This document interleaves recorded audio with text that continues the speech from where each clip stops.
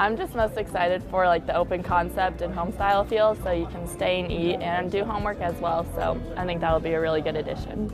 And I'm most excited for that there will be more food options in the new dining hall. I'm most excited about how modernized the new dining hall will be. I'm looking forward really to like a good, nice view of the new dining hall, and it will be pretty nice because all my classes are pretty much here on the East Campus. And I'm looking for the community space to eat and enjoy time with friends. About the wider variety of food meal options in the East Union.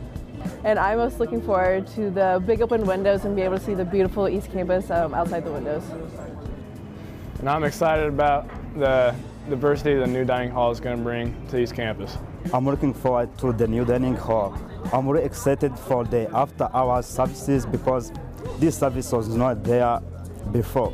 I'm most excited for the open concept of the room and just being able to relax there, chill there, not just dine and go, to be able to do my homework there, hang out with my friends more. And I'm very excited not to have to walk upstairs to go eat now. I'm so excited about new Fantin dining hall. I'm excited for the setting because it looks like a place to go and hang out with friends and have a good conversation. And I'm most excited about how much more space we're going to have in the new dining hall.